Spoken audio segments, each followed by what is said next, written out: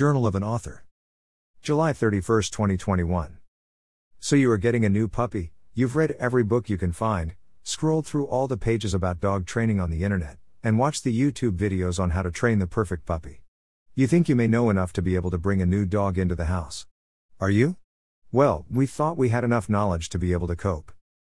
Before I start going through the mistakes and successes we had with our puppy from 8 weeks to 12 weeks, let's just say this: I am not an expert on dogs. I am not trained as a dog trainer or behaviorist. I am merely a previous dog owner who, through trial and error, learned a lot of lessons on what did work and what didn't work for us while bringing up our new puppy. Listening to too many voices/experts.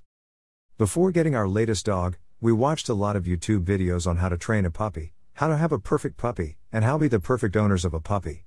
It's been quite a number of years since we last had a dog, so we wanted to get to grips with the latest thinking on dog training, etc. We also read a lot of internet articles and pages about how to bring up a puppy.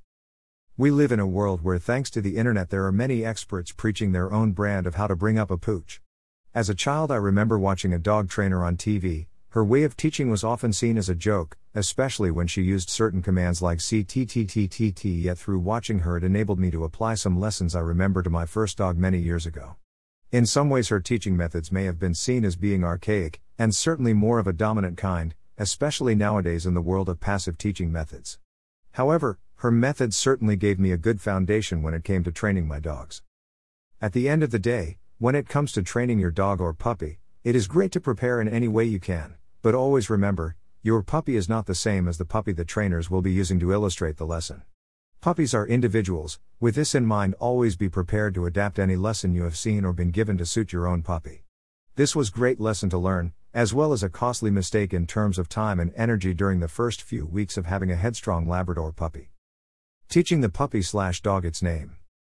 In most cases you will normally have a general idea of a name for your new dog. If you do, then that's great, as you can ask the breeder to start calling the puppy by that name. This helps in forming a good foundation for the dog to recognize its name, to a point.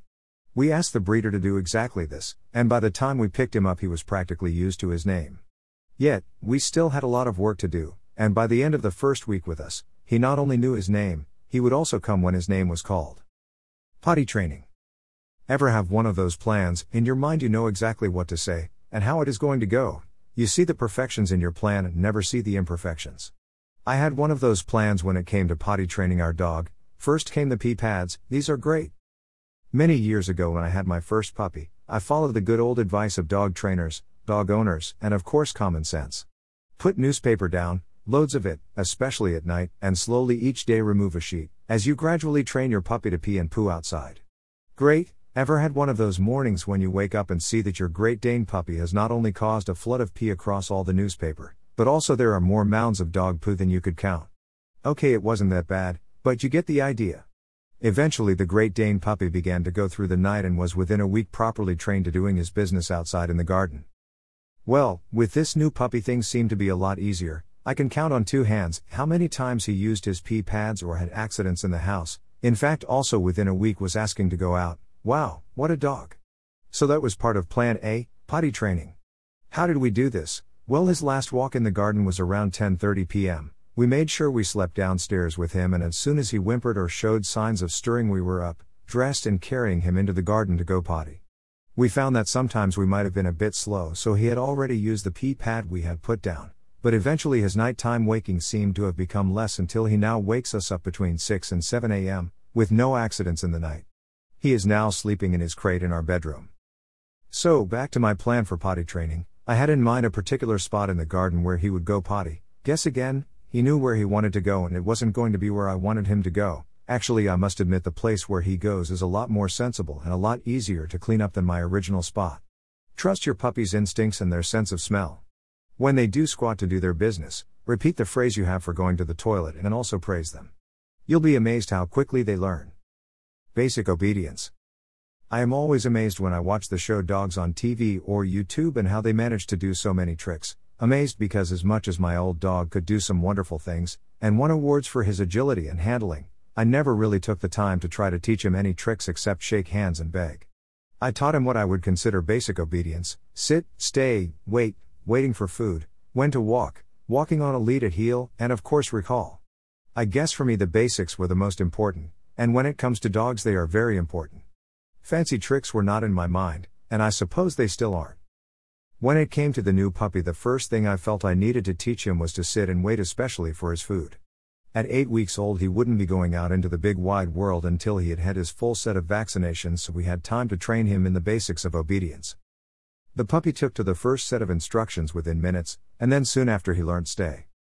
Sometimes during our training sessions he would suddenly lay down, so I took this as a sign to start using the word lay and then rewarding him for doing so. Now he is 11 weeks old and can sit, stay, wait for food, leave things alone on the floor. Look at me, shake paws, beg, put his paws on our knees, and lay.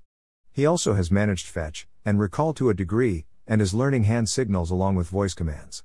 All very basic, but very important things for a dog and owner to use when working together. This week we have started properly on training him to walk with us with a lead on. We have been using the lead with him since day one, and although we have worked with him slowly on this, we took our time as we knew we had time and it wasn't that much of an issue in the early weeks.